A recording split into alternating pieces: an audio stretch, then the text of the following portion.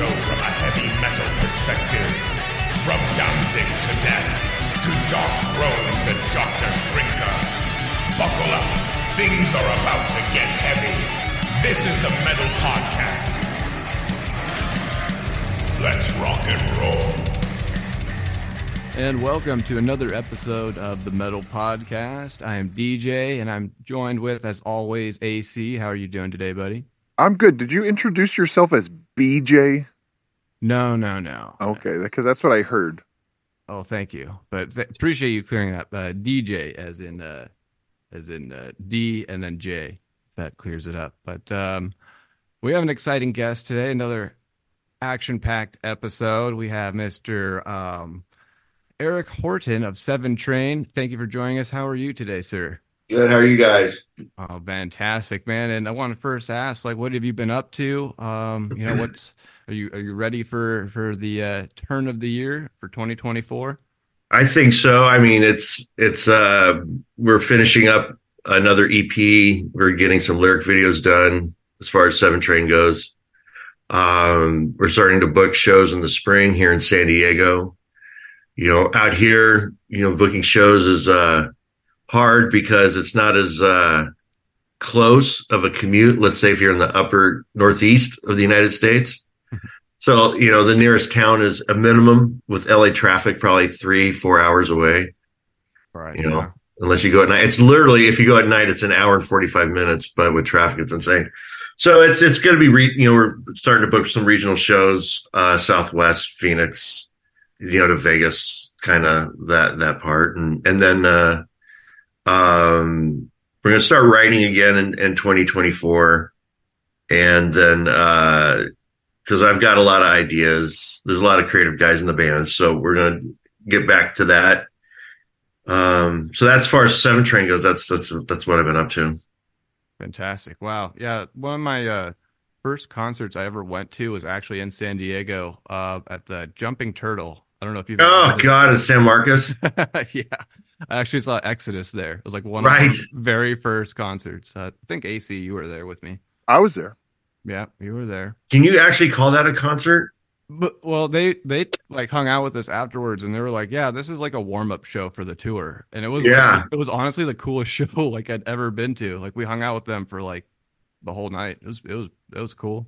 That's funny. And a while back when I was in Cage, we played with them up at the Whiskey in LA. Yeah. Good show. They were good. I like Exodus. I don't have a lot of or at the time I didn't own a lot of their material, but man, it was a really good crowd. It was a fun show. Yeah. What are some of your well, hold on. I want to go back to that. What year was that? Oh God. So see, my life starts getting unfuzzy around my early 30s. So I want to say 98, maybe. Okay. So that was with Paul Bailoff. Yes. Oh wow. Yeah. That's notable. Yeah. It was good. It was a good time. I had to fly in from Seattle. I was doing something up there, and so it was one of those Seattle to LAX car ride to the Whiskey, and hope to God that the band brought my gear. Oh gosh. Wow. Well, we had some reliable guys. Yeah, it's a good group of guys. Yeah. All right, go back to your question, DJ. I think I already forgot my question. Do you remember what I was saying? Yes, I remember what you were saying. Yeah, you were going to say, Eric, what have you been listening to lately? I was going to say what's his. Well, sure. I was going to say more what his influences. What are your influences?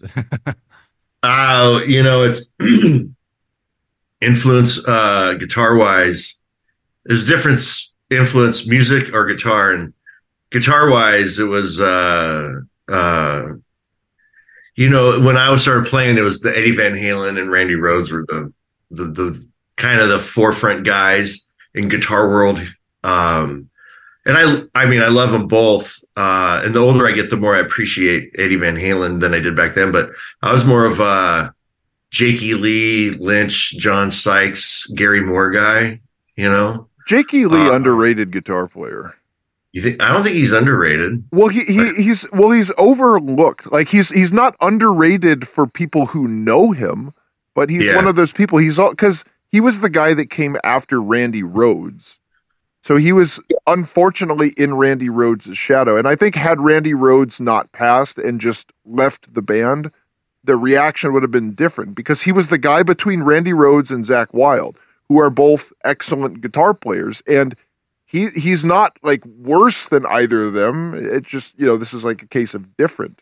So I think being that in that sandwich has just kind of been unfortunate for him, because everyone knows that he's great.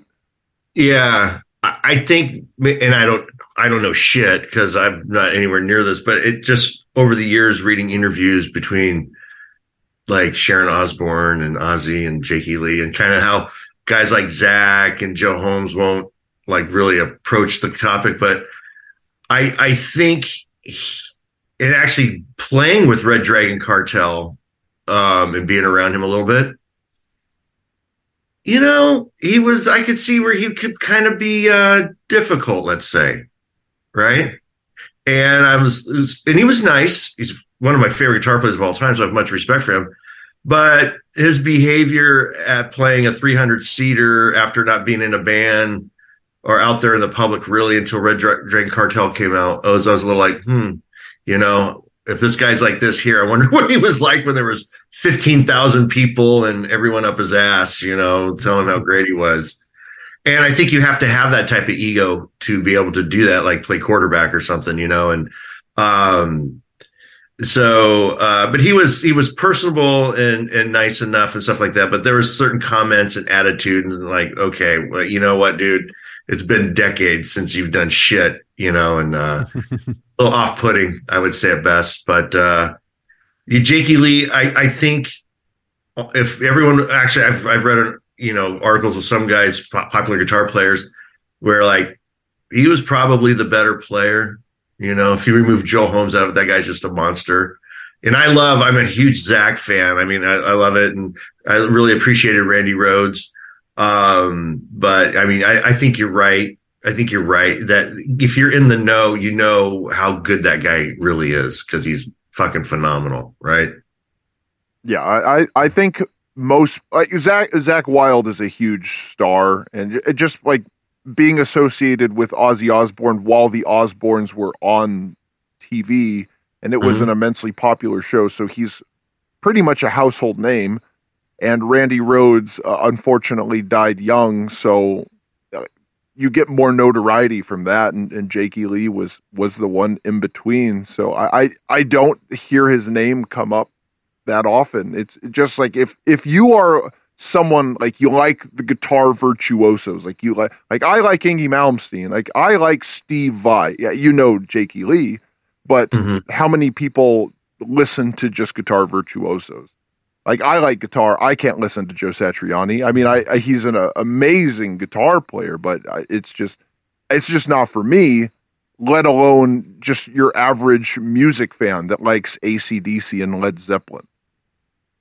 That's what I was saying. So he brought up the question, who are your influences? And I'm like, well, there's guitar influences and there's musical influences. Right. I mean, the whole reason I even picked up the guitar was I wanted to be Pete Townsend. I was young, 8, 9, 10 years old. And for some reason, the Who just extremely resonated with me, that the tension and Roger Daltrey's voice was just huge. How he delivered to me. And a lot of people will completely disagree with this, but Black Sabbath has always crowned the heavy metal godfathers and stuff. And they were heavy and it was doomy and it was very dissonant and stuff like that. But no one had the energy and the power of like anything off Who's Next, which came around the same time. He was the original pedal tone on guitar that Judas and all these guys live on. Like when you think of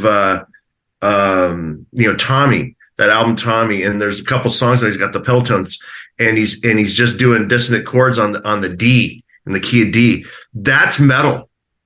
You can fucking take that. Oops, that's a bump, but that's metal. Now, I love Tony. He's one of the few guys I was with in close proximity to where I kind of got a little like starstruck, and I'm like, holy crap, there's the guy who wrote Children of the Sea, but to me, Pete Townsend was the guy that brought that that big body energy and power to rock music. Everything else was a blues derivative, right?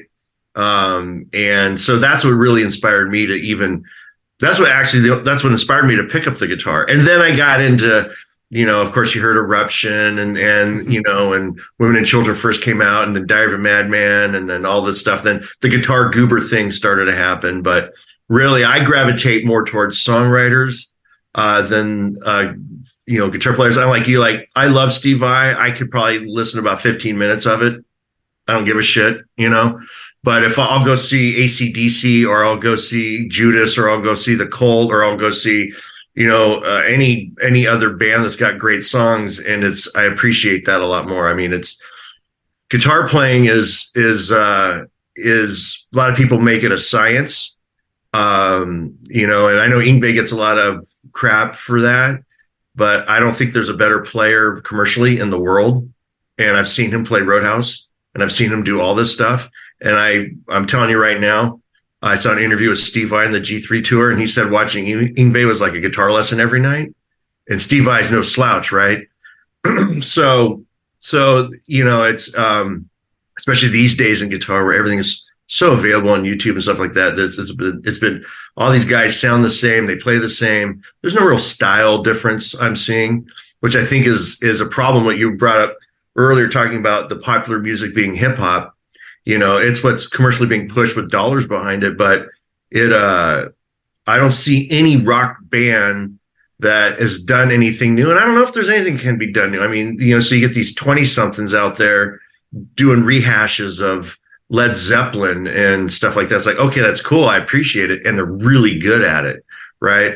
But, there's something about something new that comes out, and, that really motivates people, and I think it takes a style or a genre and puts it at the forefront, and I haven't seen anything like it. Every metal band out there is not going to top the power and the angst and the ferociousness of Pantera. It's not going to happen. Well, they're trying. Yeah, good. Right. You got the big tough monster voice. Who gives a crap, right? And every guitar player is phenomenal. I have to hand it to him. But you know what? So what? Show me something. Make me feel like I felt the first time I heard "Hallowed Be Thy Name." Make me feel like the first time I heard "Painkiller" or "Bloodstone." Make me feel the same way I felt when I heard, Mr. Crowley, or anything off any Pantera album, 5 Minutes Alone or Domination. Make me feel that. I haven't felt that from many new bands. I like what Alter Bridge does, I think that's the one band that actually kind of took their old influences and kind of put it into a contemporary modern era of music.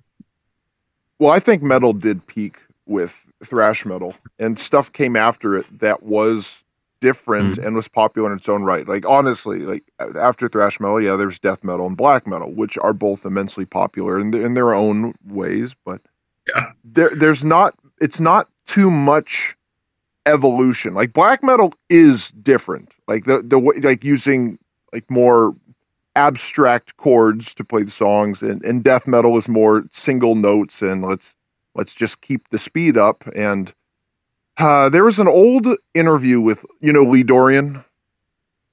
Who? Lee Dorian.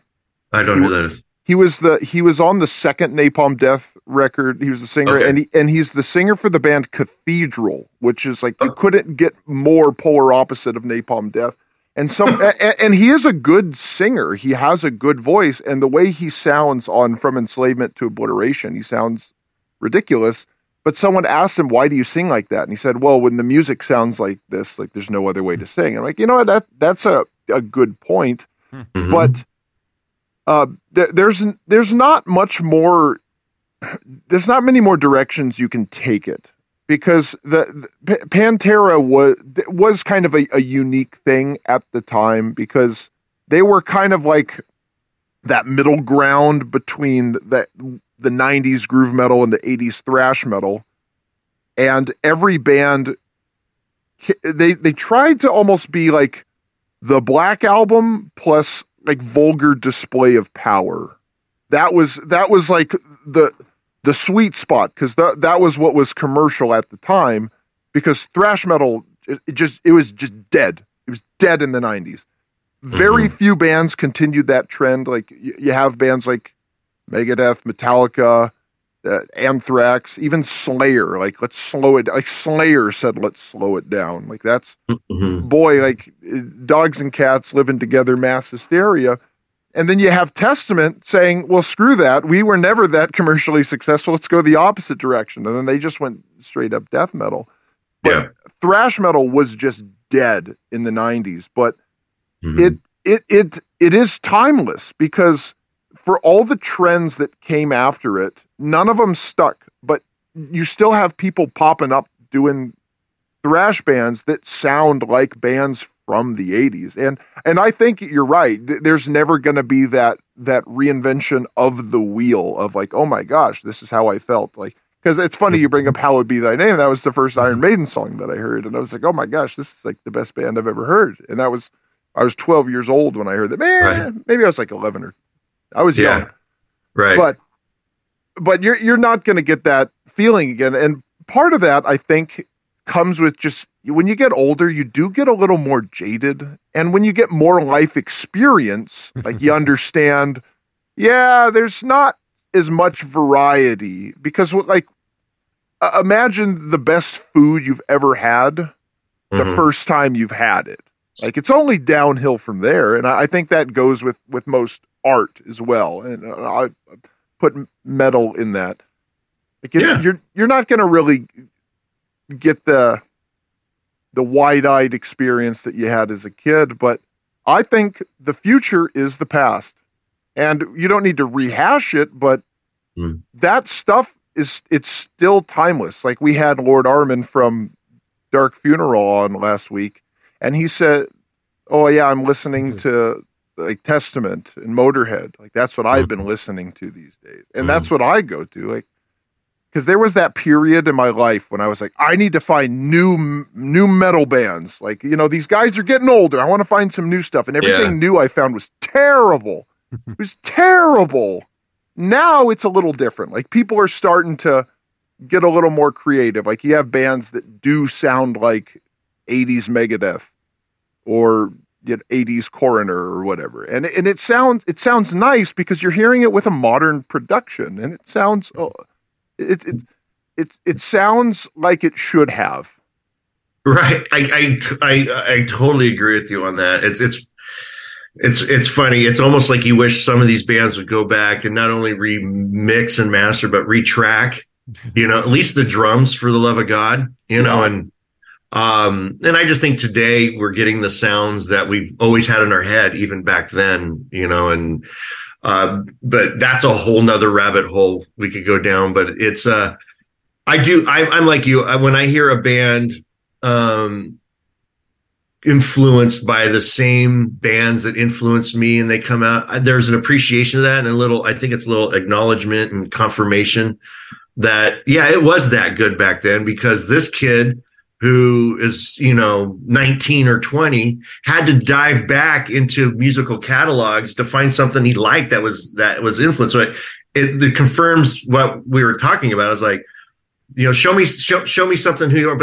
But then again, it goes back to what I'm saying is who are you? What do you bring into the table? And not like I'm some songwriting savant, but it's you have to be, and this is old hat. You hear this, been hearing this for decades. It's when you write a song, you have to be honest with what you like, right?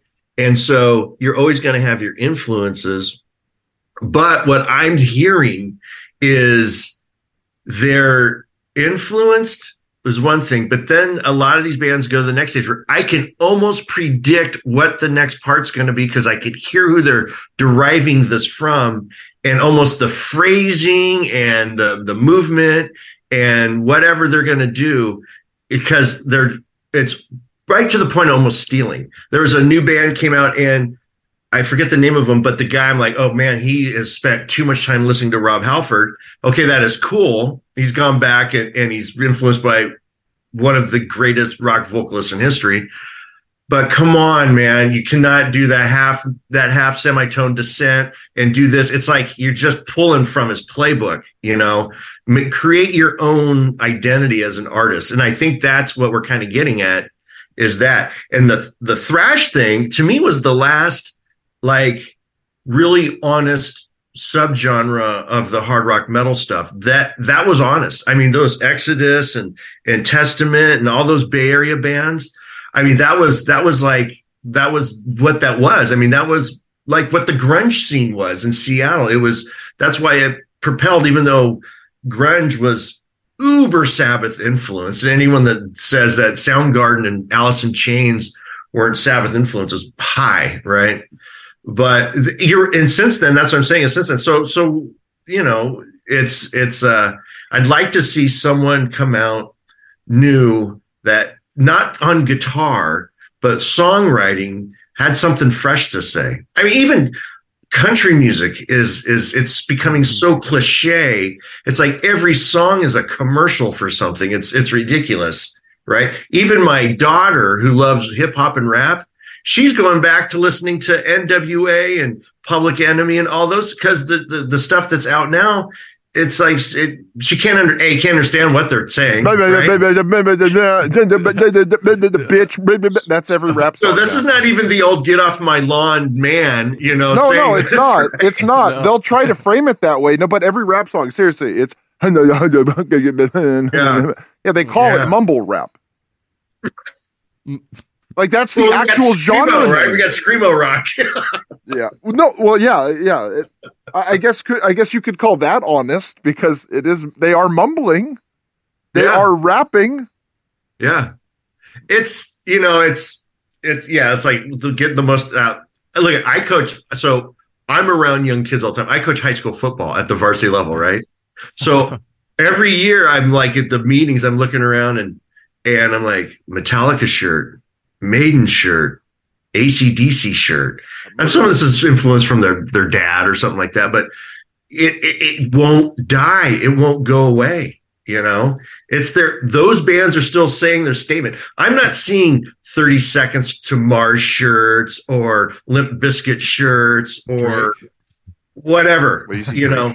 It's Metallica. Metallica is just a juggernaut of an institution. Yeah. You know, all these bands. And it's like, I don't know why the music industry hasn't realized that. You know, I guess they know. Yeah. But maybe because they know, they just don't care.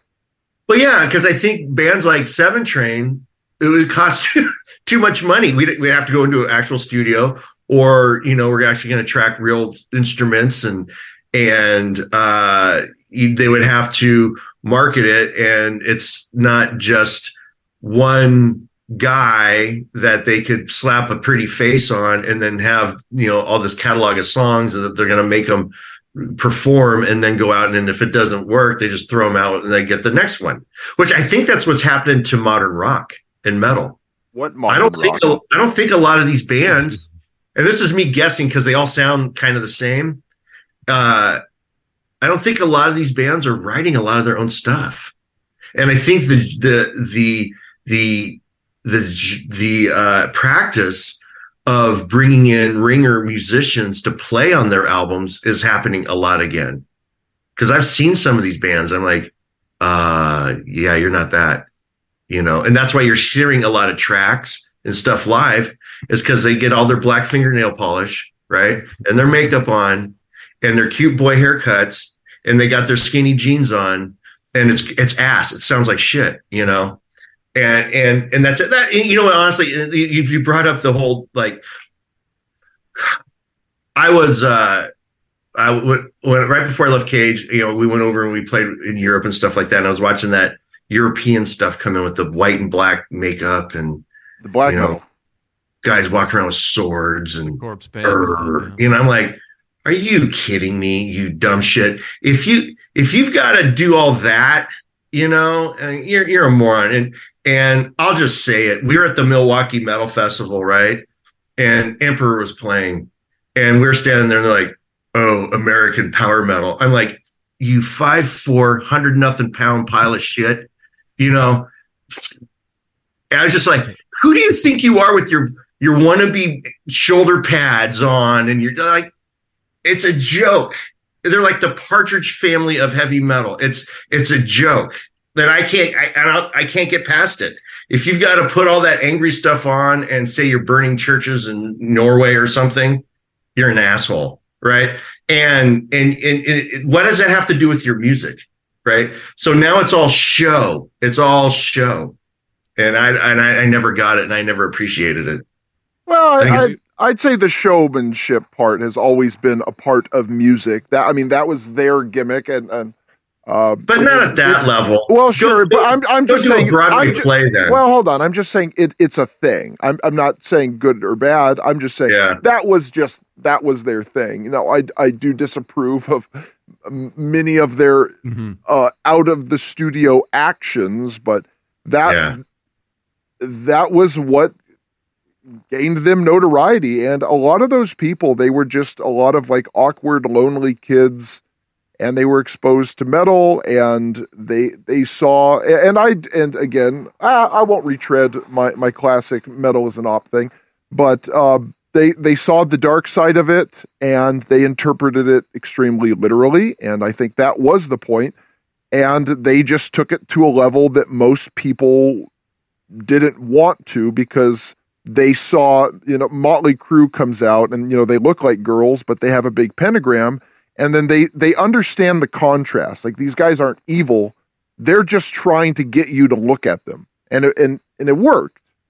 Now, the black metal guys, they did the same thing. They just wanted people to look at them. But they also thought, like I'm rebelling because I'm evil. I'm evil. Do you get it? Look at me. I'm evil. And then someone's like, prove it. Like, okay. And then they stab a guy and kill him. And they burn a church down, and it's like, okay, well, yeah, I guess they put their money where their mouth is. But I would say the big stage presence, that's always been a thing. Like Van Halen always had their big shows. Bon Jovi had his silly little harness. He would go. I think David Lee Roth did that too. Yeah, and the skyscraper. Yeah, he did. Wasp had the big fire. They've it's always been a thing. These guys just misinterpreted it or perverted it, if you would. But the difference is that Motley Crue and Kiss and all these bands, Wasp, big fan, love Wasp, is they had them songs to back it up, which, okay, so they got noticed for throwing meat in the crowd or whatever.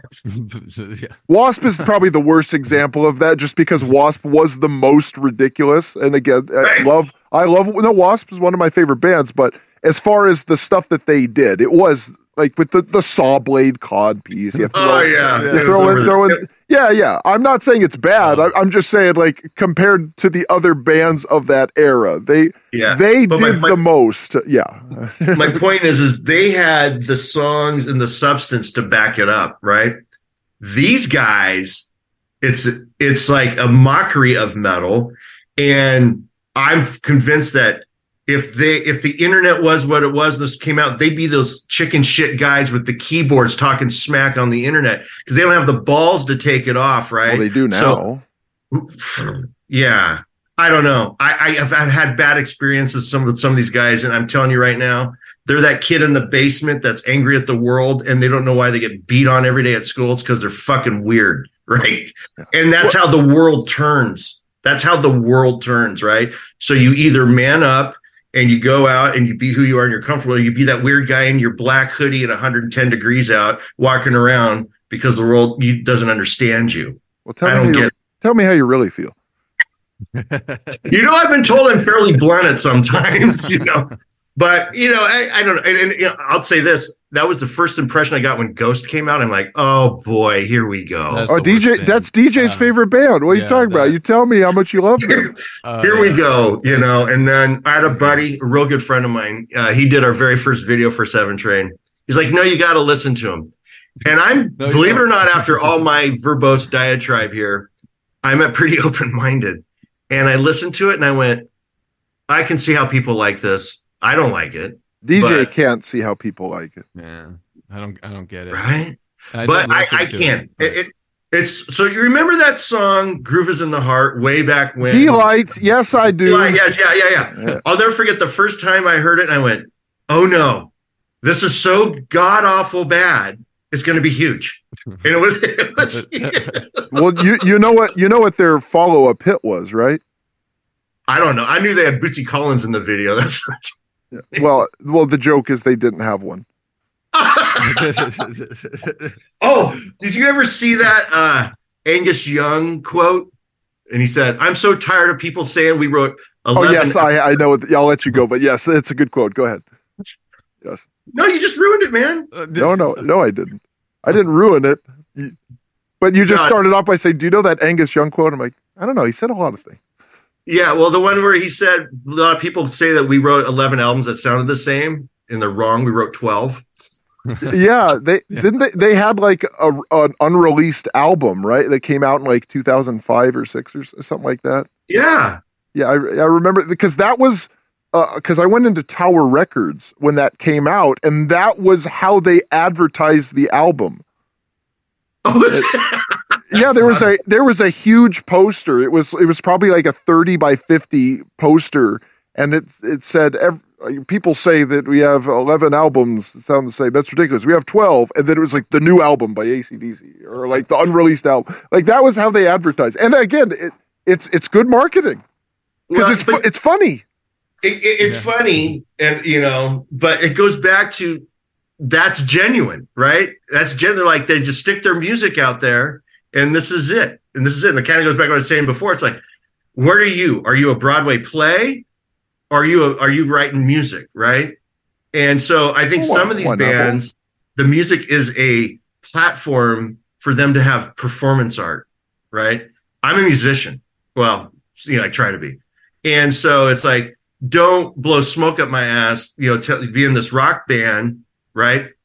And you're not. It's just garbage is what you're putting out there. And quite honestly, this is coming from a guy that really likes Guar. Well, I love Guar. But Guar is, again, that's another bad example because Guar's music is second nature to the performance. Because I knew people that didn't like Guar, and then they went to a Guar show, then they loved Guar. Like Guar is, and there's a lot of Guar songs that I do really like, and I will put them on. But Guar is the best. It's the best show to go to. Like you take people that don't like metal to a Guar show. Like they might not like the music so much, but they'll have a good time with what's happening on stage. Like it's also really refreshing when you're in a concert hall and it's like 190 degrees because you're packed shoulder to shoulder with 500 people in a max capacity 150 space, and then you're just getting sprayed with fake blood and fake urine, and it's like, I'm getting cooled off as I'm getting it's blood completely covered in plastic so they don't ruin the venue. Yes, well, if they're polite. Yeah, sometimes they forget. But they do back it up. I mean, I said, that song "Let Us Slay" by Guar. That sounds like a more recent one.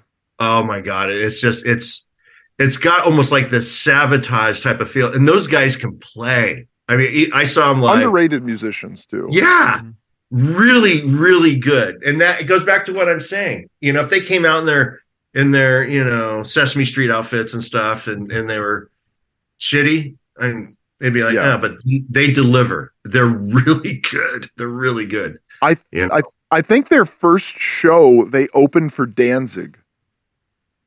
Really? I have this old Danzig bootleg, and it's from the 80s, and I don't know if it was before the first Danzig record came out or if it was just right after it came out and they're supporting it.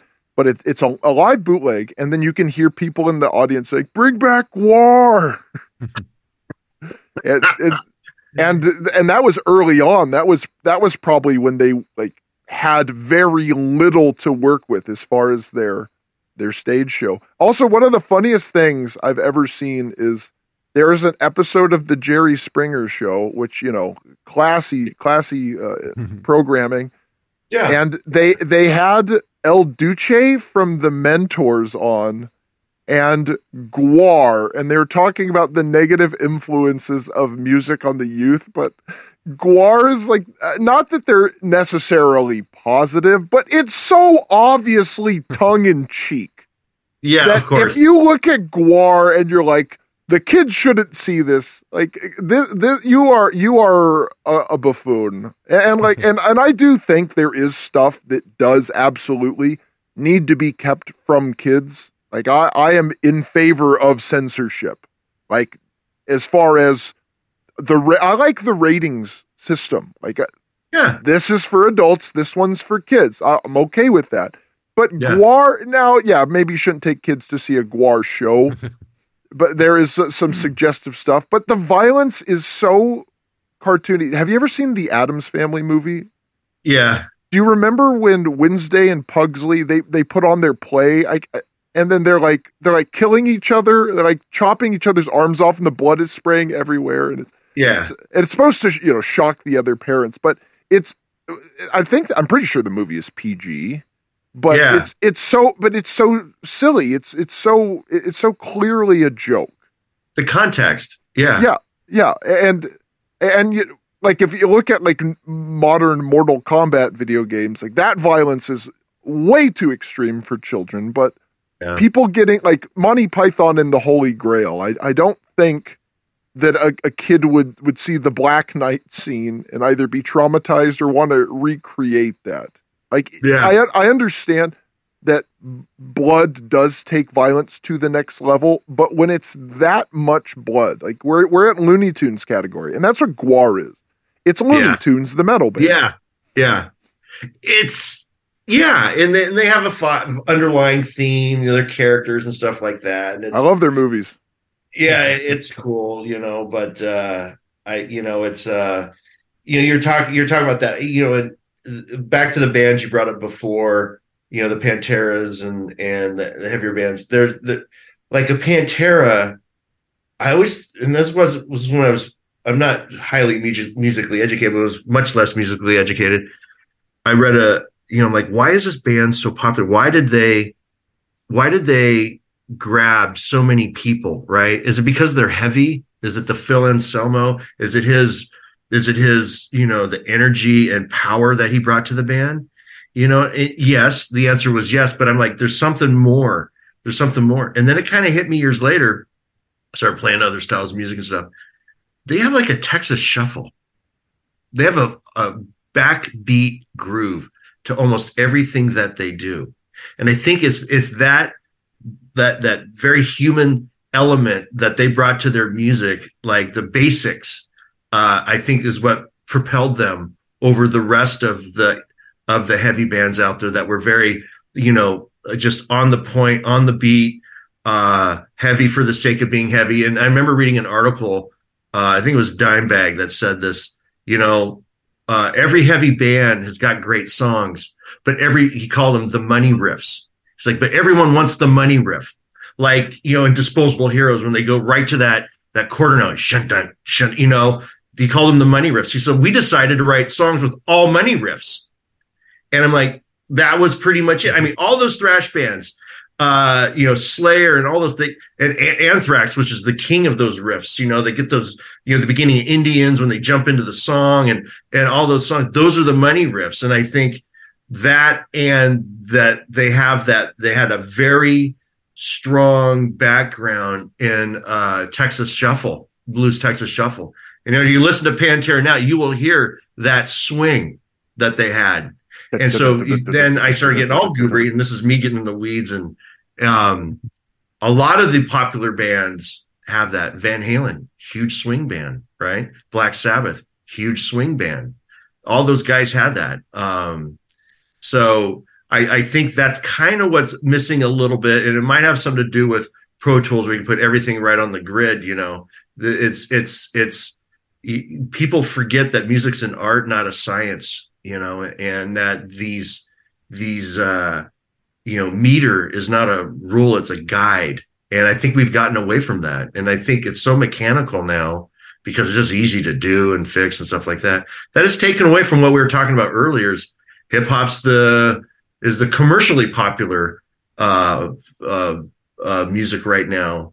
Because I think because they harken back to those days, they're sampling old funk and R&B, and people gravitate to that. And I think honestly, that's what I've been kind of waiting for. I'm like, when's the next Michael Anthony, Alex Van Halen, or that type of rhythm section going to come out and really propel the next? Because there's a shit ton of great guitar players. Propel that next really good vocal guitar duo out there, to the next level. And I think it's lost on a lot of these new kids because they weren't in it when we were growing up, right? And so whether they do, they're attracted to it, like I said, but I don't think they understand why it was that good, and they're not putting it in their original songwriting. They're, like I brought up before, they're either a clone of Zeppelin, or they're a clone of Alice in Chains, or they're a clone of Metallica, or they're a clone of Guns N' Roses. Avenged Sevenfold, I think, is the one that gets away with it the best because they're good. They're really good. I think, but not good. That's like jam Guns N' Roses and Metallica together, right? And you've got Avenged Sevenfold, which is not a bad thing, But that kind of harkens back to what we were saying, And I'm just waiting for.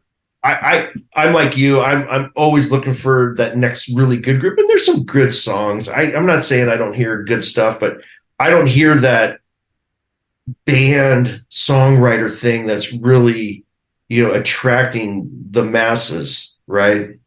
Mm-hmm. And get that giant fun. You're not going to get the Iron Maidens. I mean, once these Metallicas and Iron Maiden and Judas, which I think is on the verge, and Aerosmith is done, and Kiss is playing their. Once those bands are gone, we're going to be stuck with tribute acts, and that whole it's going to be gone.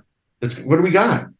We have a bunch of shows that are going to look like the second stage at Ozfest, and that's going to be it. Yeah, it's like, where's the motivation for guys to pick up that guitar, to do to write those great songs? And you had mentioned that you are a football coach. I'm kind of curious how. Well, I have a couple kind of non-music questions. Okay. Well, I'd like to actually address 90% of what he just said. Okay. Do you want to know why you don't have the next Alex Van Halen, Michael Anthony? Please tell me. Because they've covered it up with rap. Like where is the next Pearl Jam? Like where are these bands that sound like even Nirvana, which was for many years the biggest band in the world? But why do so many people come out? Which I know very few people that like it, and the people that I do know that do like it, they are people that they're not my friends. They're people that I don't ever want to associate with, that I'm forced to. Mm-hmm. Very low IQ people like that. And hard rock was buried. There is no next Michael Anthony, Alex Van Halen with the big, your Jim Jedhead or your Inge Malmsteen to carry them, because they've covered that all up. It was destroyed. But like, we had Rick Ernst on, who he produced 120 minutes for MTV, and he said he was there the day they said, turn the metal off. Like they didn't say, this stuff isn't popular anymore, sorry, we can't sell it. There was an order given. Turn it off. Money. I disagree. I disagree. I don't think it's money. I think it's not at all, because people are still making metal bands, and like, you keep seeing these Metallica shirts. We've talked about that on this show several times. We always see Metallica shirts. We always see Maiden. We always see Motorhead in the wild. And DJ's seen a few Drake shirts. But in the wild. Yes.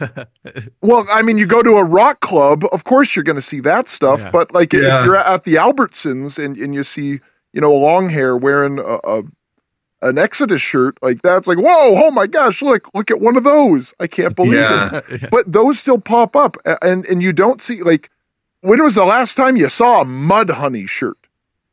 And Mudhoney too, huh? They were popular for a time, but these other bands, they have staying power. So clearly the popularity is there. So this is why I say I don't think it's money. I think it is more sinister, and I think it is about dumbing down the culture, because when you had Van Halen and Randy Rhoads, even Joe Satriani at the time, all the Dave Smith and KK Downing, Glenn Tipton, like all Michael Shermer, like all these.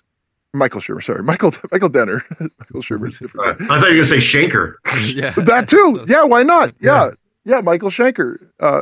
So you had this, and this was widely available for young people to see. They were in magazines, they were on TV, they were everywhere. So like you see that, and you're like, wow, these people are cool, and look at the attention that they're getting. So this is something good. Where now it's the opposite. Now it's a bunch of people that are shirtless, 90 pounds, holding a gun, saying like, yeah, I killed that people. Yeah, I robbed that bank. Yeah, I shot that food. Yeah. And they're getting the same treatment, but people are wearing the metal shirts. They're wearing the rock and roll shirts. Like I still see the Who shirts. I see plenty of that. Like even the Beatles. I do Stones. Not. That too. I see a lot of Rolling Stones shirts. And there was the band that who were they that always fought each other? Oasis. Like they very much sounded like the Beatles and the Rolling Stones kind of mashed together. I mean, they had their own problems, which led to their downfall. Yeah.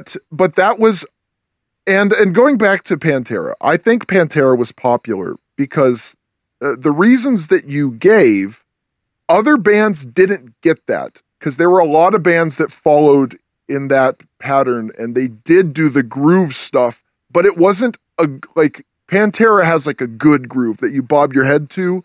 Yeah. Where those other bands, the new metal bands, maybe it's cool for a while because it's new and it's everywhere, but bands aren't coming out sounding like Limp Bizkit.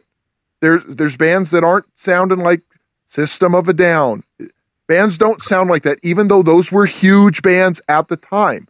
But it's not hard to find a band that sounds like a classic 80s metal band because that's what's popular among people. Like that hits you, and you feel it in your soul. Yeah. And it makes you want to pick up an instrument. It makes you want to replicate that. And they turned it off. I called that Adidas rock when it was coming out. And they were trying to out-groove, these other bands. But the only way I can put it is these guys were too white. There was a mockery of the really good bands that could do it, and then the metal bands that tried to out-metal Pantera. It just became a joke, Well, they were just corporate trash. That's all it was. It was just a bunch of music companies trying to replicate the success of Pantera because they didn't know what worked. And what happened was they needed to keep evolving it. And this is what I say, like, why? Like, why does it need to evolve? Like, why not just keep it going and just keep that flame lit?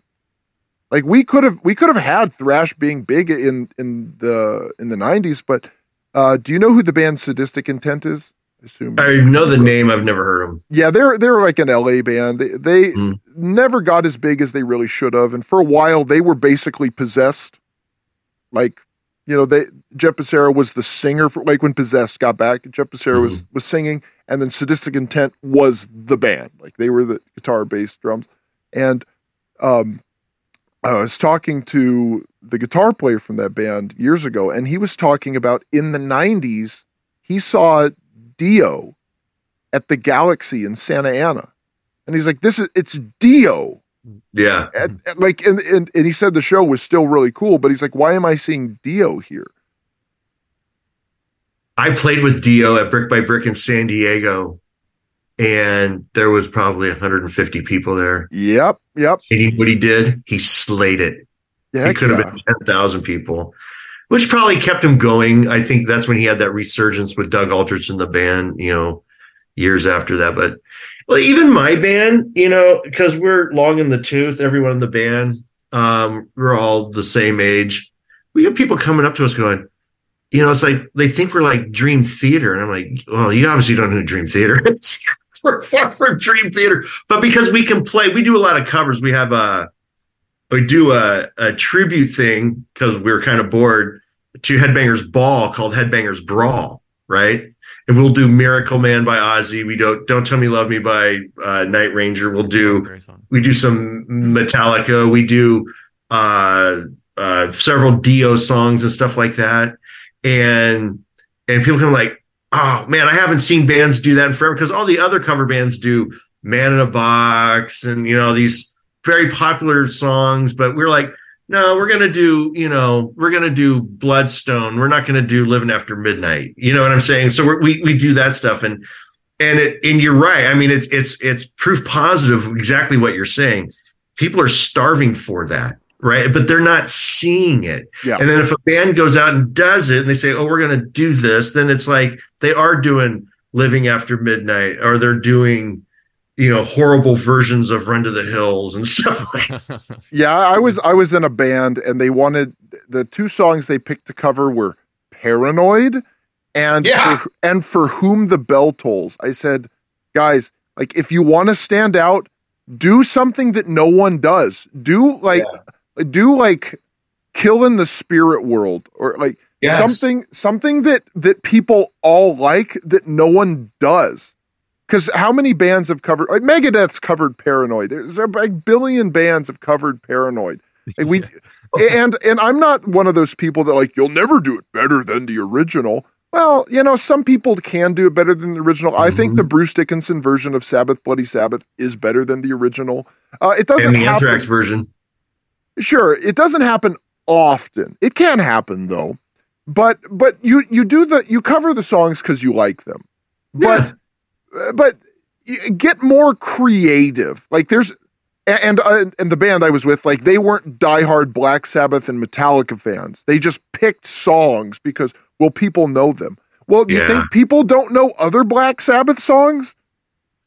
Like, well, if you want to do that, I jammed over the summer with a funk and R&B band, and we did Oogie Boogie Boogie, and we did Shaka Khan, and we did all these songs, and the dance floor was full with like 500 people from 9 o'clock to 1 a.m. So if that's what you want to do, then do that, right? Sure. Because I have a real issue, and it's my problem. It's a personal issue.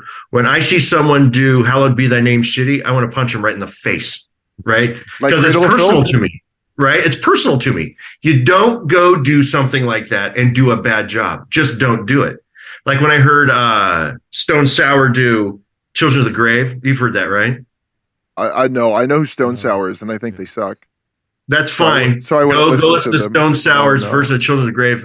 Holy shit! Or is it good? Oh my god! Okay, maybe it's Slipknot. It's someone with Corey Taylor in it, right? Right. And they just smash it. And then what I heard on the classic Hole in the Sky, Pantera. That's great too. Yeah. But then I heard Megadeth do Cold Sweat, Thin Lizzy song. Man, that is really good. I haven't heard that. I do like their cover of Foreign Policy though. Yeah. Foreign Policy. Yeah. No, I'm telling you, those two, it made me feel it like the first time I heard it, like it was a very Slipknot or Stone Sour's version of Children of the Grave, but Corey Taylor sang it like he sang it. He didn't try and sound like Ozzy. It was very modern with, the modern metal drums and guitars and the sounds and the bass. It was just phenomenal. And the way, Megadeth did Cold Sweat by Thin Lizzy, you could tell like, oh, this was his influence, and he's like honoring it because he did such a good job. It's super good. Yeah. The Vader cover of Angel of Death is also pretty cool. Is that rad? Yeah. Not and Angel of Death, Thin Lizzy, not Slayer. Right. It's because I don't know how to say his last name. Peter. He has this really inhuman voice, and that's just how he sings. Because I met him, and like, because he's not doing the Chris Barnes. He's just doing a little more extreme than he does. Yeah. And Angel of Death is already kind of a darker song. Yeah. And hearing that from Thin Lizzy, so it's like a perfect cover.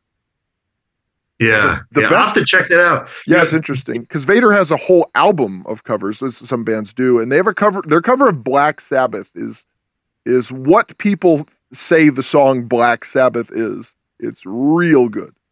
Yeah. Yeah, I hear you. You were going to ask, DJ was going to ask some questions on football. You'd laugh at this. So I do the weight room, right? Nice. And the kids go, "Oh, I want to play this. I want to play that," and it's horrible, right? So I'll literally go in there and I'll have my iPhone ready, right? And I'll go, "Hey, what do you guys want to hear today?" And they go, "Some band," and I'll go, "Pantera." And I did this for like 2 weeks straight, and every day they'd like names a Pantera every day. But what happened is they started getting into it, and they started and it kind of became a thing. And I'll be honest with you, they worked out harder. They worked out harder than listening to this stuff. But I'm sorry, you had some questions on football? That was kind of like better than my question was going to be. Oh. but I was going to say kind of like, how do you kind of motivate these kids that are, I mean, it seems like a different time to grow up nowadays. And my second follow-up was, I don't know if you're a baseball fan or not, but I thought it was interesting that Shohei Ohtani signed a $700 million 10-year contract with the Dodgers. So yeah. So the first answer kind of goes into what he was saying is, these kids in today. It's so the I think the misconception is kids these days are soft and these kids these days are this and that. What I'm seeing is a result of bad parenting, right? And the demonization of masculinity. And this is getting like really, weird. But these boys are coming out because they're boys. Their testosterone's going, and they want to be led by men to teach them to be quality people and men, right? And they naturally, from birth, because it's nature, they want to be masculine and tough and strong and understand that only good things come through hard work, all those things. It's alive and well. But I don't think it's the majority, but there's a large percentage of our population that's trying to squash that down a little bit. The term toxic masculinity, right? Sure.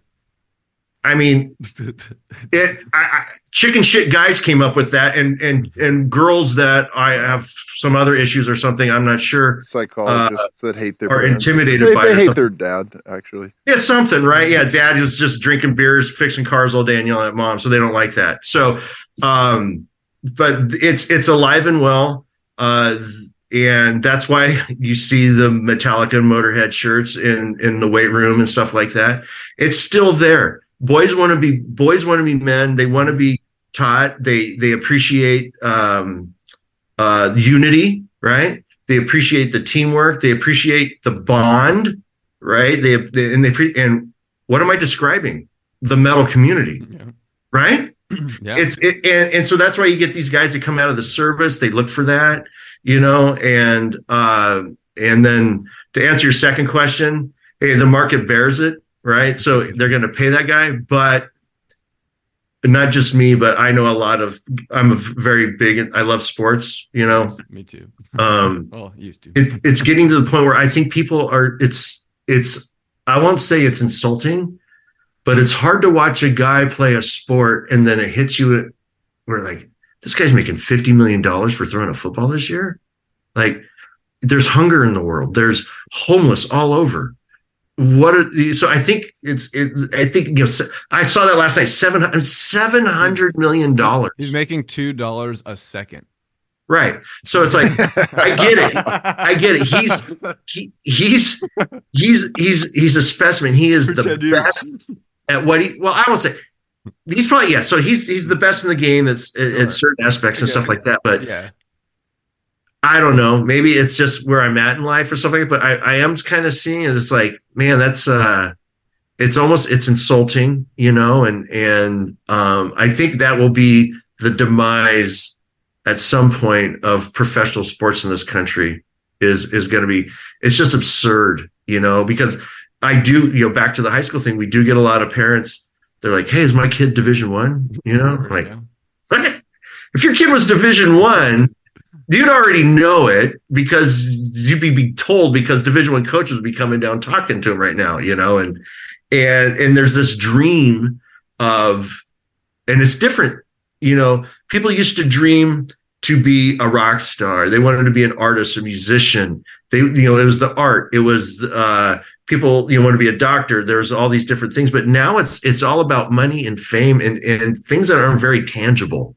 And so there's that part of it, but $70 million a year to pitch and hit a baseball.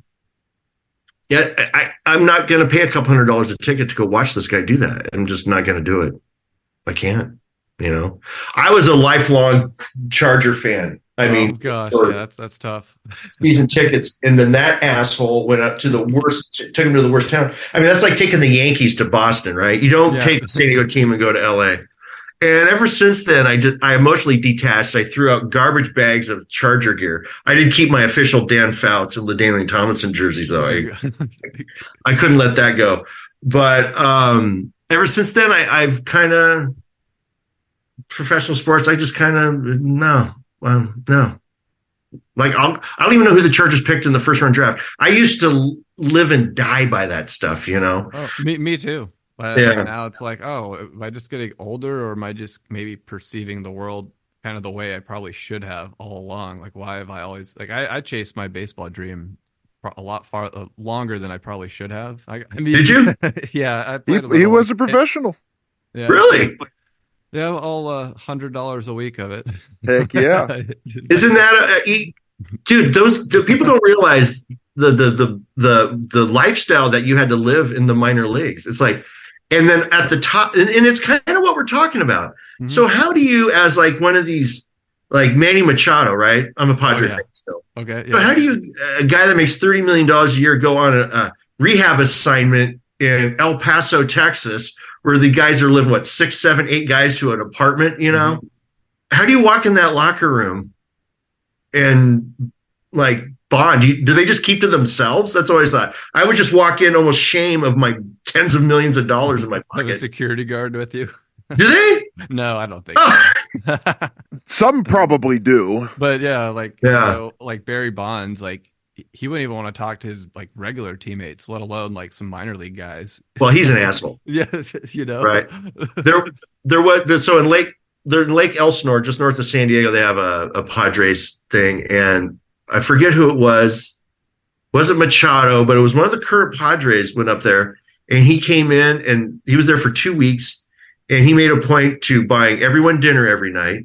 He bought them all watches. He bought a training equipment for tried to pay back a little bit because he knew, he's rolling big and these guys are barely living. Check, yeah. Yeah. All right, so you want to get back to music or what? I think a lot of this stuff, it all kind of ties together. It does, yeah. It could be because the perversion of the music industry, it's not too much different than the perversion of the sports industry. Yeah. There's a really funny movie from the 90s called Basketball, which stars the guys from DJ and My Favorite Show. And it's a really good, it's not really a parody, but it's kind of, I mean, it's a good satirical look at how pathetic sports got. But the only thing that it really got wrong was that it made these claims that like sports got so outlandish that the audience went away, but the audience didn't, because the audience briefly went away a few years ago when they really politicized sports, but they came back after a season. Like they were struggling to sell tickets for stadiums, and then they all came back. Like people still buy into sports, they still like sports, but I think the spectacle of it is kind of a disgrace because the people don't represent the towns that they're in. They're not from the towns that they're in. I think it would be way cooler if to play for the Chargers, you had to be from San Diego and you don't move the Chargers from San Diego to LA, let alone like that. That's like my favorite joke in that movie is the Raiders moved from Los Angeles to Oakland, or from Oakland to Los Angeles, then back to Oakland. No one in Los Angeles seemed to notice. Right. They moved the Jazz to Utah, where they don't allow music. They moved the Lakers to LA, where they have no lakes. Yeah, like they move these teams around, and they really, it just seems cooler. Like when you're rooting for everyone is from your hometown, and I mean, obviously you can do like suburbs of San Diego or San Diego County, Yeah. But it's, you have people like, no one is, well, not no one, but very few of these faces, like Shohei Tahani. He is, I don't know if he's from Los Angeles. He's Japanese born. Yeah, he's Japanese. I know that. I was making a little joke. Yes. Yeah. Because none of these people they don't represent the places that they're from. In fact, they're importing people from other countries to do it, and it's it's the national pastime, and they have it's not even international. It's not even national. It's another business. It's I don't mind professional sport teams, drafting around the country because they represent a community. And that was the thing with San Diego here, is that, all of us that just emotionally detached, is like, the saying is loyal to the soil. It's like, it's decades of family and my wife and, at Charger games and the motorhome, and it was community. And it was just a real kick in the balls that this giant NFL machine was like, well, we're going to get more up there, which they ended up not, because they just didn't have a good feel on what the market was. But I think, to kind of get into what you're saying, I think it's going to really negatively affect college sports, this portal stuff. And the football is one thing, and probably the basketball will be fine. But man, these lacrosse and, track and field and girls volleyball, I mean, they never mentioned that they have to fly across the country, USC going to the East Coast, and they don't play one game on Saturday. They're playing multiple games a week, So I think we're going to see a real pullback on that.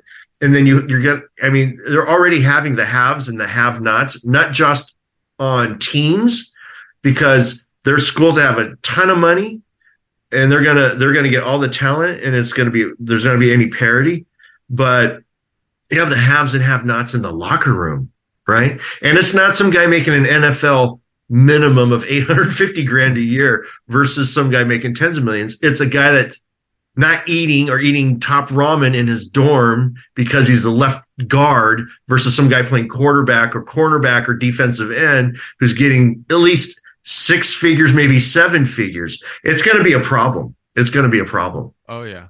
And it kind of goes to what he was saying is the capital structure is phenomenal, but you have to regulate the greed, right? And then that's the rub. No one knows how to do that. Well, they found a way to get around it, so they don't have to regulate it.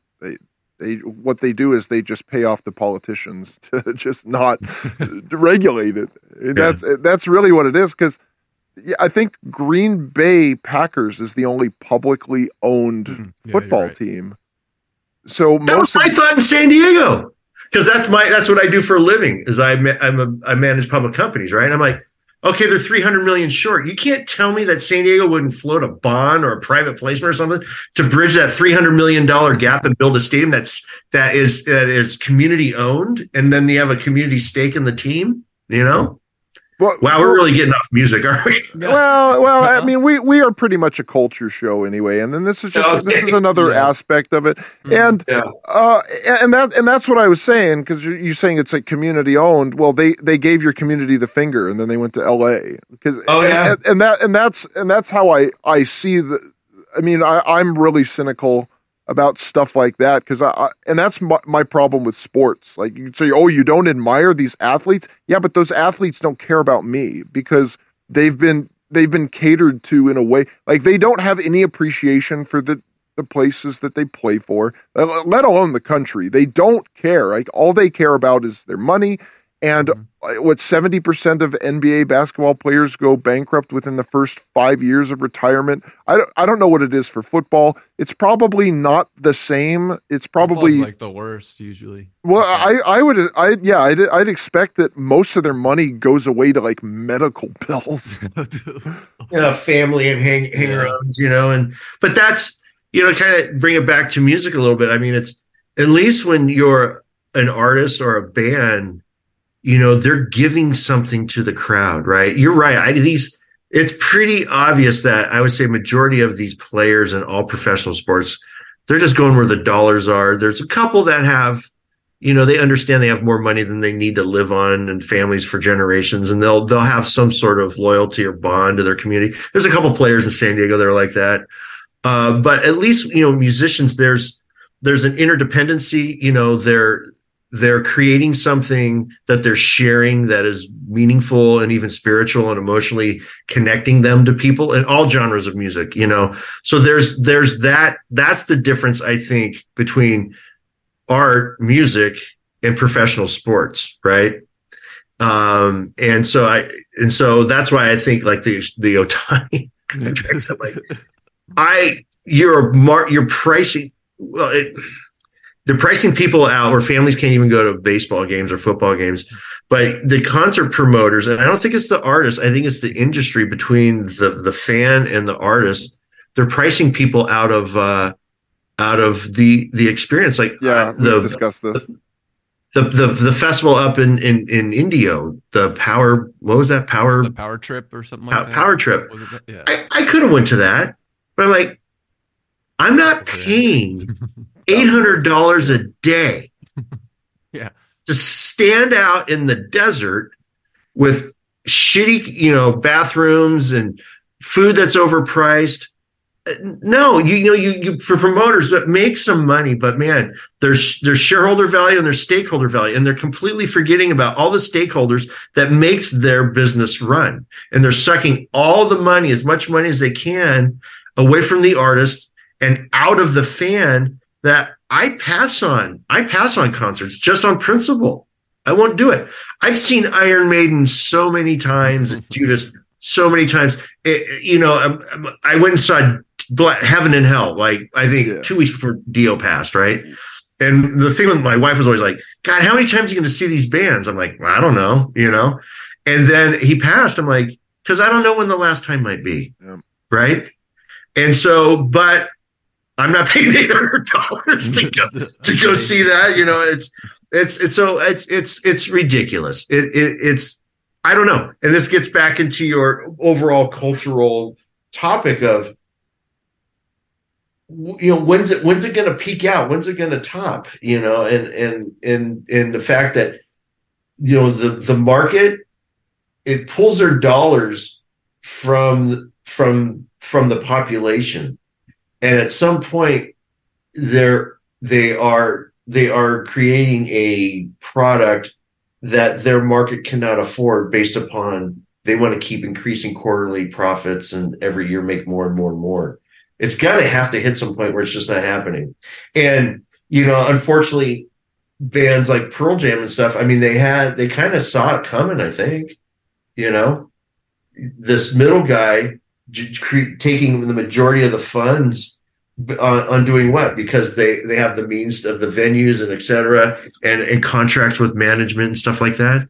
And so it can only suck so much money out of people, right? And then they walk away. And I think that Otani thing, I mean, so they're paying him $700 million a year. Okay, well, this is a team sport, right? And the Dodgers aren't really good in the postseason, right?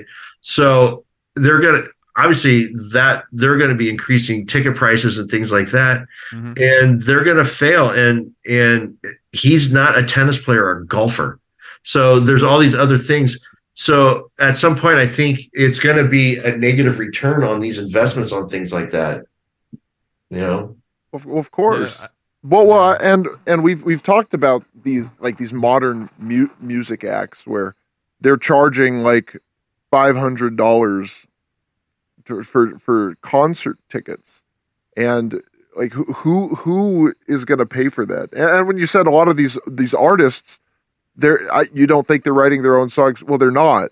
Very few of them are. Like we've talked about Lizzo several times. She had like 22 people produce her album. Yeah. And like each song has like 10 producers on it. Like you don't maybe you can have like, one or two, like, Danzig would produce his first 4 albums with Rick Rubin. So Rick Rubin would basically do nothing. He was not a producer. He would just put his name on it, but then Danzig would do everything. So things like that would happen. You would have someone kind of supervise and another person be like, hey, what do you think about this? Like, okay, yeah, that sounds good. Or maybe turn up that a little. Like that, you don't need 22 people. Because at a certain point, you're going to have people saying, no, that's no good. Oh, yeah, well, I think it's good. No, I think. So these artists, and I use that term very loosely because they're not artists and they're not musicians. They're not. These modern rappers are not musicians. They're not artists. They are court jesters. That's all they are. Is that they are court jesters.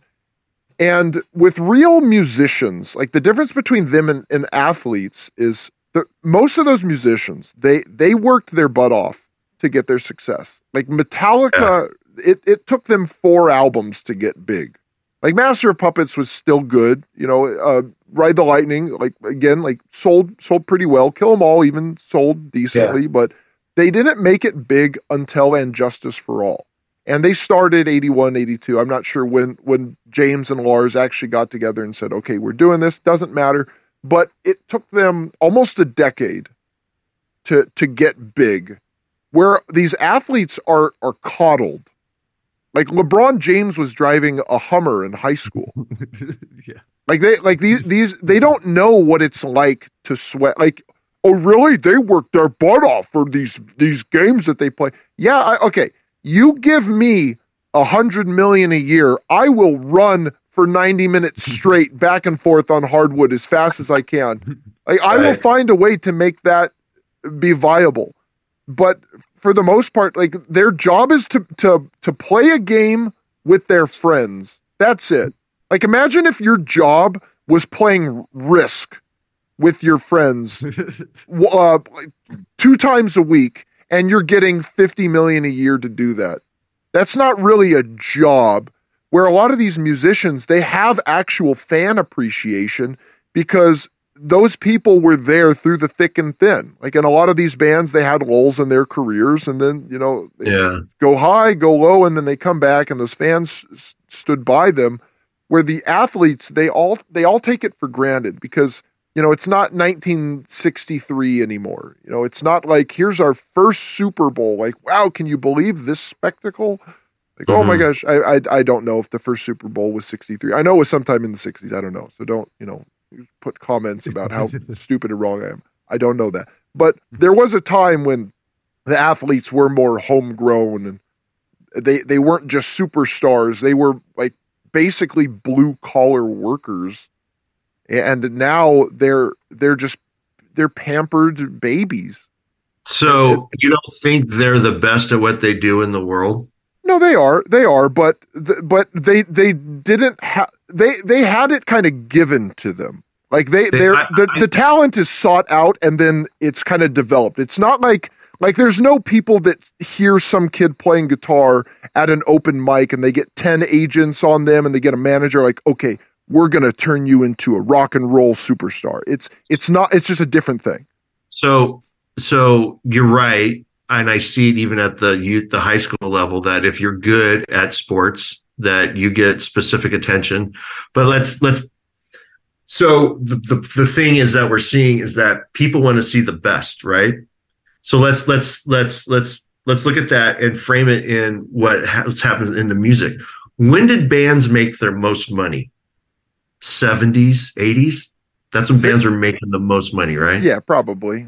That is when people appreciated and wanted to see the best players in the world. So when you had a really good band, you had, or artist, even musician, Richie Blackmore, Eddie Van Halen, all these guys, people were like, ooh, this guy's really good. People got excited about how good that singer was. Oh, John Bonham, Neil Peart, you can go into other styles of music. Keith Moon, right? And so people paid to see that. It was very similar to what people are paying to see the athletes today. And what's happened with music is no one appreciates the talent. And it's too easy. And I remember like late 90s it started coming and it was like Blink-182 came out and was like, oh, we can do this in no 3 chords. We can actually sound like shit. Nirvana. Right. auto tune on, and we can get away with it as long as we're quirky and cute. And so it took the focus from Lane Staley has an amazing voice to, oh, isn't that fun and commercial, and we can do all that stuff. So if you think of it, back in the 70s, music fans were doing what sports fans are doing today. They're wanting to see the best of the best. They're paying for it, and you can't blame these guys for wanting to suck the money out of it, right? Yeah, but the Who tickets in the 70s were like $5. But it's relative, right? Well, it's yeah, relative. but it's not relative. 20. But yeah, but it's not relative to like sports prices now. I mean, granted, like a lot of bands are charging way too much, but the Who's farewell tour in like 1982, 3, whatever. It was It was $25. Yeah, that one. But it was $25 for their farewell tour, and it's not like the Who was on a decline. Like they were still an extremely popular band, and you're talking about, well, they're making a lot of money, but yeah, they were only charging $25 versus now, like a big sports game is going to be upwards of $1,000. Or more. And well, that's kind of that's what I was saying before. It's past that point to where it's you can even stomach it. And I agree with you. What I'm saying is that it's not like any kid can play basketball, and that it's like, no, these are the best. And so when was music appreciated? When you could go see the best with Steely Dan. I mean, could you imagine if Steely Dan came out today? I mean, we're talking top musicians in the world. Well, like let's go a step further. Imagine if Iron Maiden came out today. Yeah. Like you're not going to get a better musical band for like everyone there than Iron Maiden, like Peace of Mind era. Yeah. That is as close as I think anyone will ever get to a best band of all time, because everything is subjective, but it's just combination of. No, Iron Maiden's the best band of all time. It's fact. As far as if there could be a scientific measurement of a best band, I think. Okay, there's like a scientific measurement for like handsome, and Tom Cruise in his prime was like, that was the closest that they came to a handsome man. I think if you were able to do that for rock and roll, it would be Iron Maiden. And I think you're right. Yeah, and I think it's because they turned the metal off. So there is no more the best, because no one strives to be the next Van Halen. No one strives to be the next Steve Harris, because they don't know it exists. Like when you talk about you're playing Pantera and then eventually they get into it.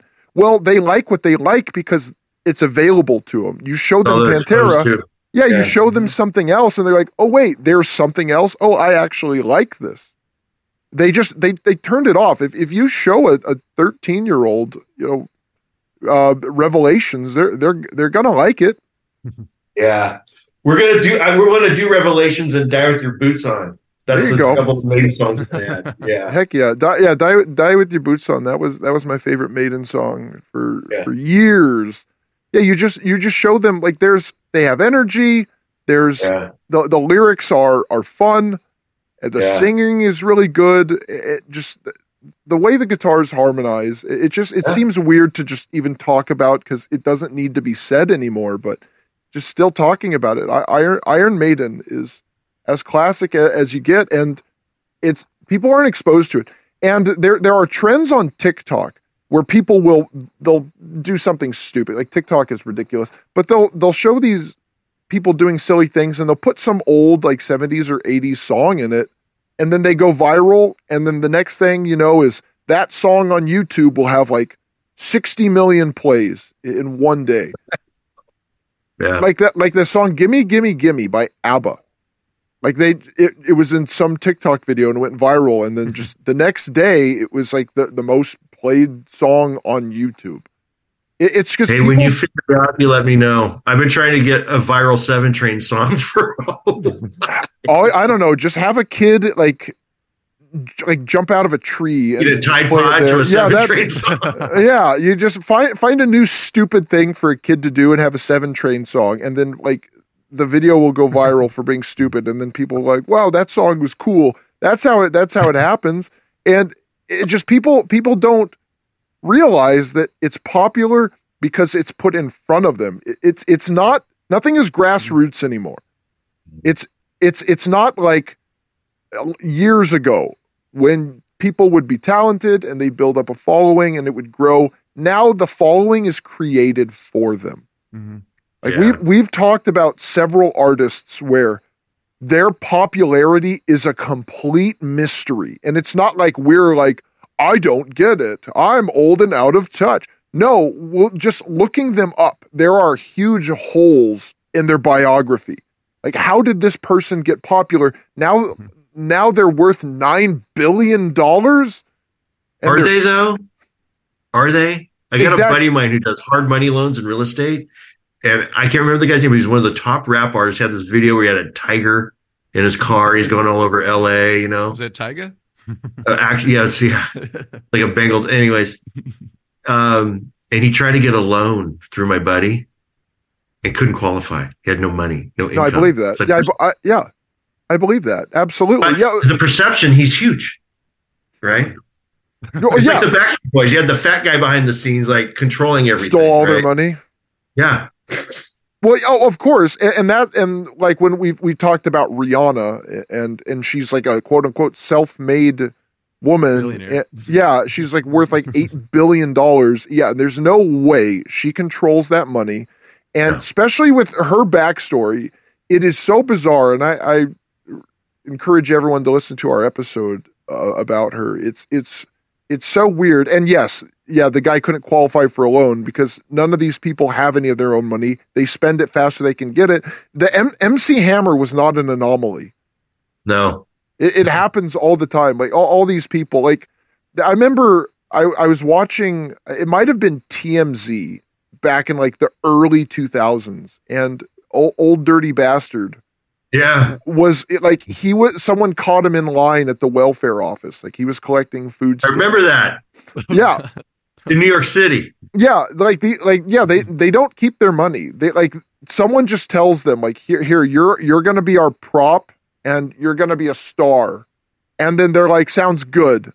Well, we'll go with that. And they don't ask questions. They sign on the dotted line.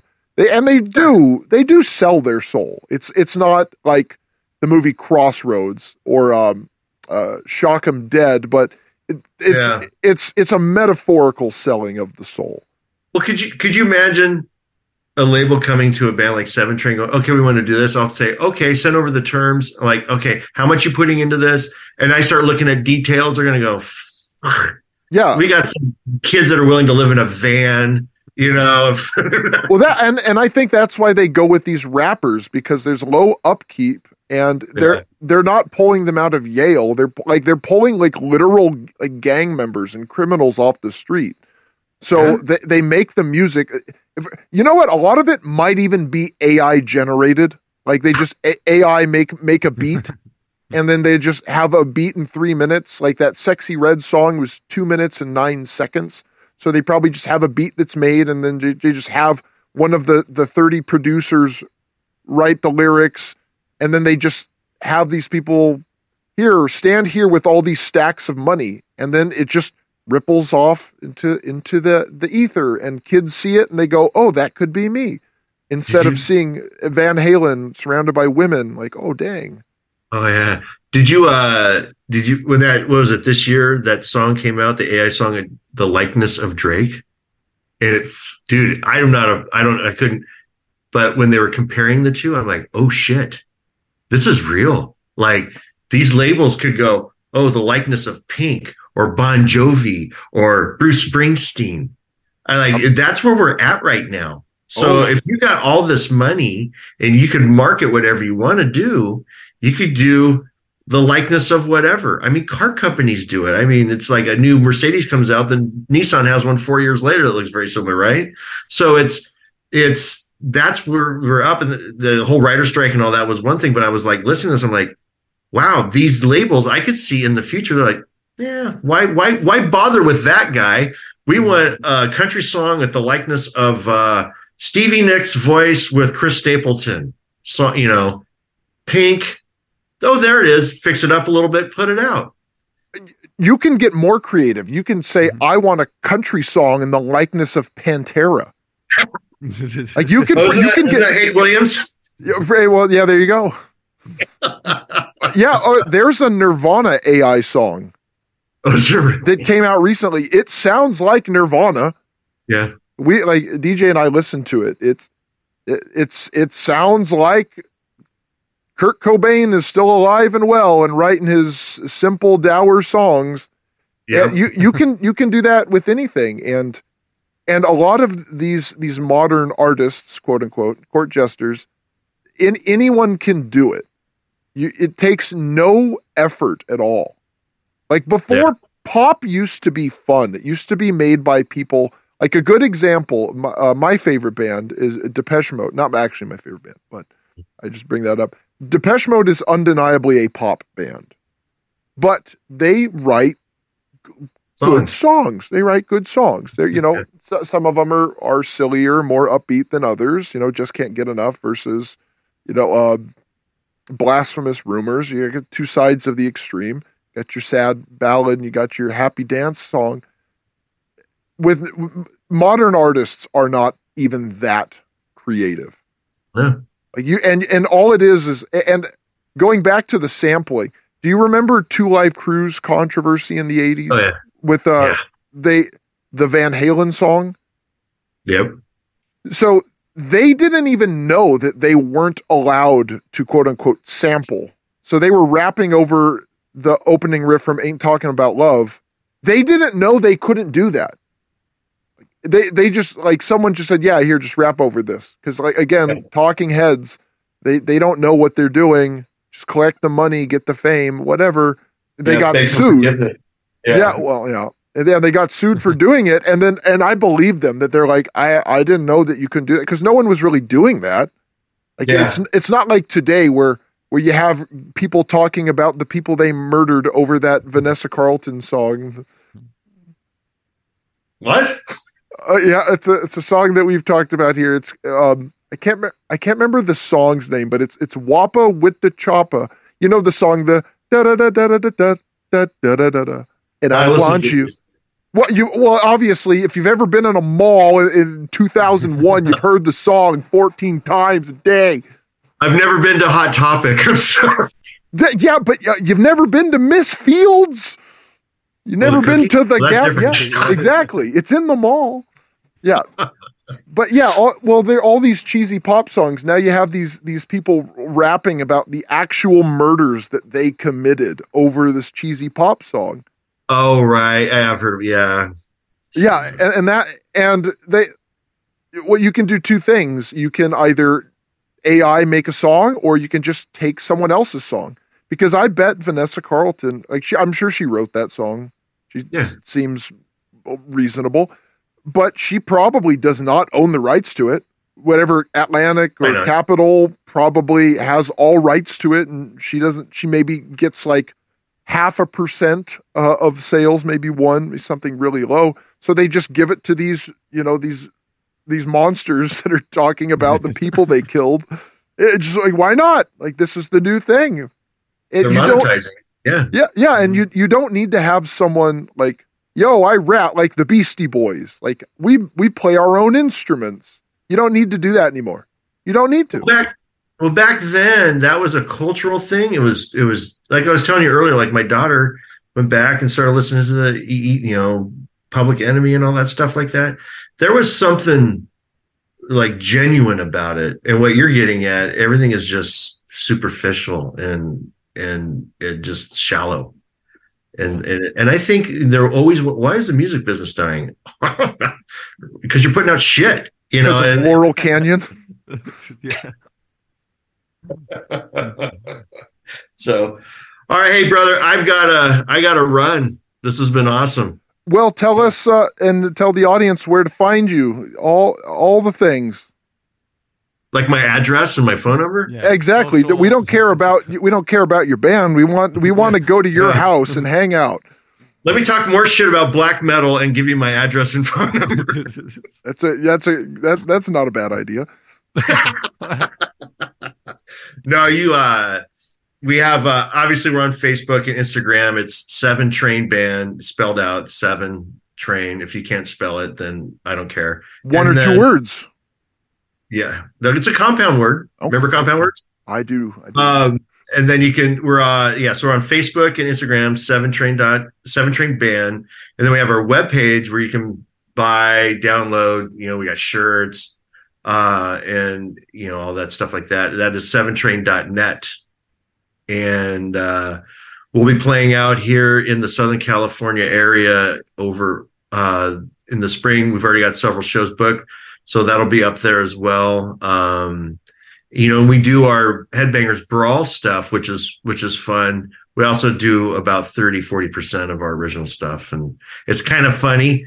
You see people get into, we'll play an Accept song or something like that, and then we'll jump into one of our songs, and then they love it, because they don't know it's an original yet. And then we tell them, and the response, actually, we've got more shirt sales, song downloads, and CD sales commingling covers with our originals. Because if they think you can connect the dots being a cover guy, and you can play, whatever, we do Stand Up and Shout by Dio, then all of a sudden they think you're as good as Dio. So, so it gives a lot of credibility to our original stuff. So that's good. So so that's where you can find us on Instagram and Facebook. Our songs, you can, please stream away on all your, Spotify's and Apple Music and stuff like that. We're out there as well. All right. Thanks, man. And I'm sure DJ had a blast because he finally got to talk sports. Yeah. And, he talks too much. I mean, you guys got to split the questions up a little bit better. I told you he was nervous. Oh, yeah. Okay, I'd love to come back again if you want to. We could talk world politics next time. Oh, okay. Hey, that'll be a good idea. Hold you to that. I appreciate it, guys. Well, Eric, it's been a pleasure. Thank you again for hopping on. All right, see ya. Take care.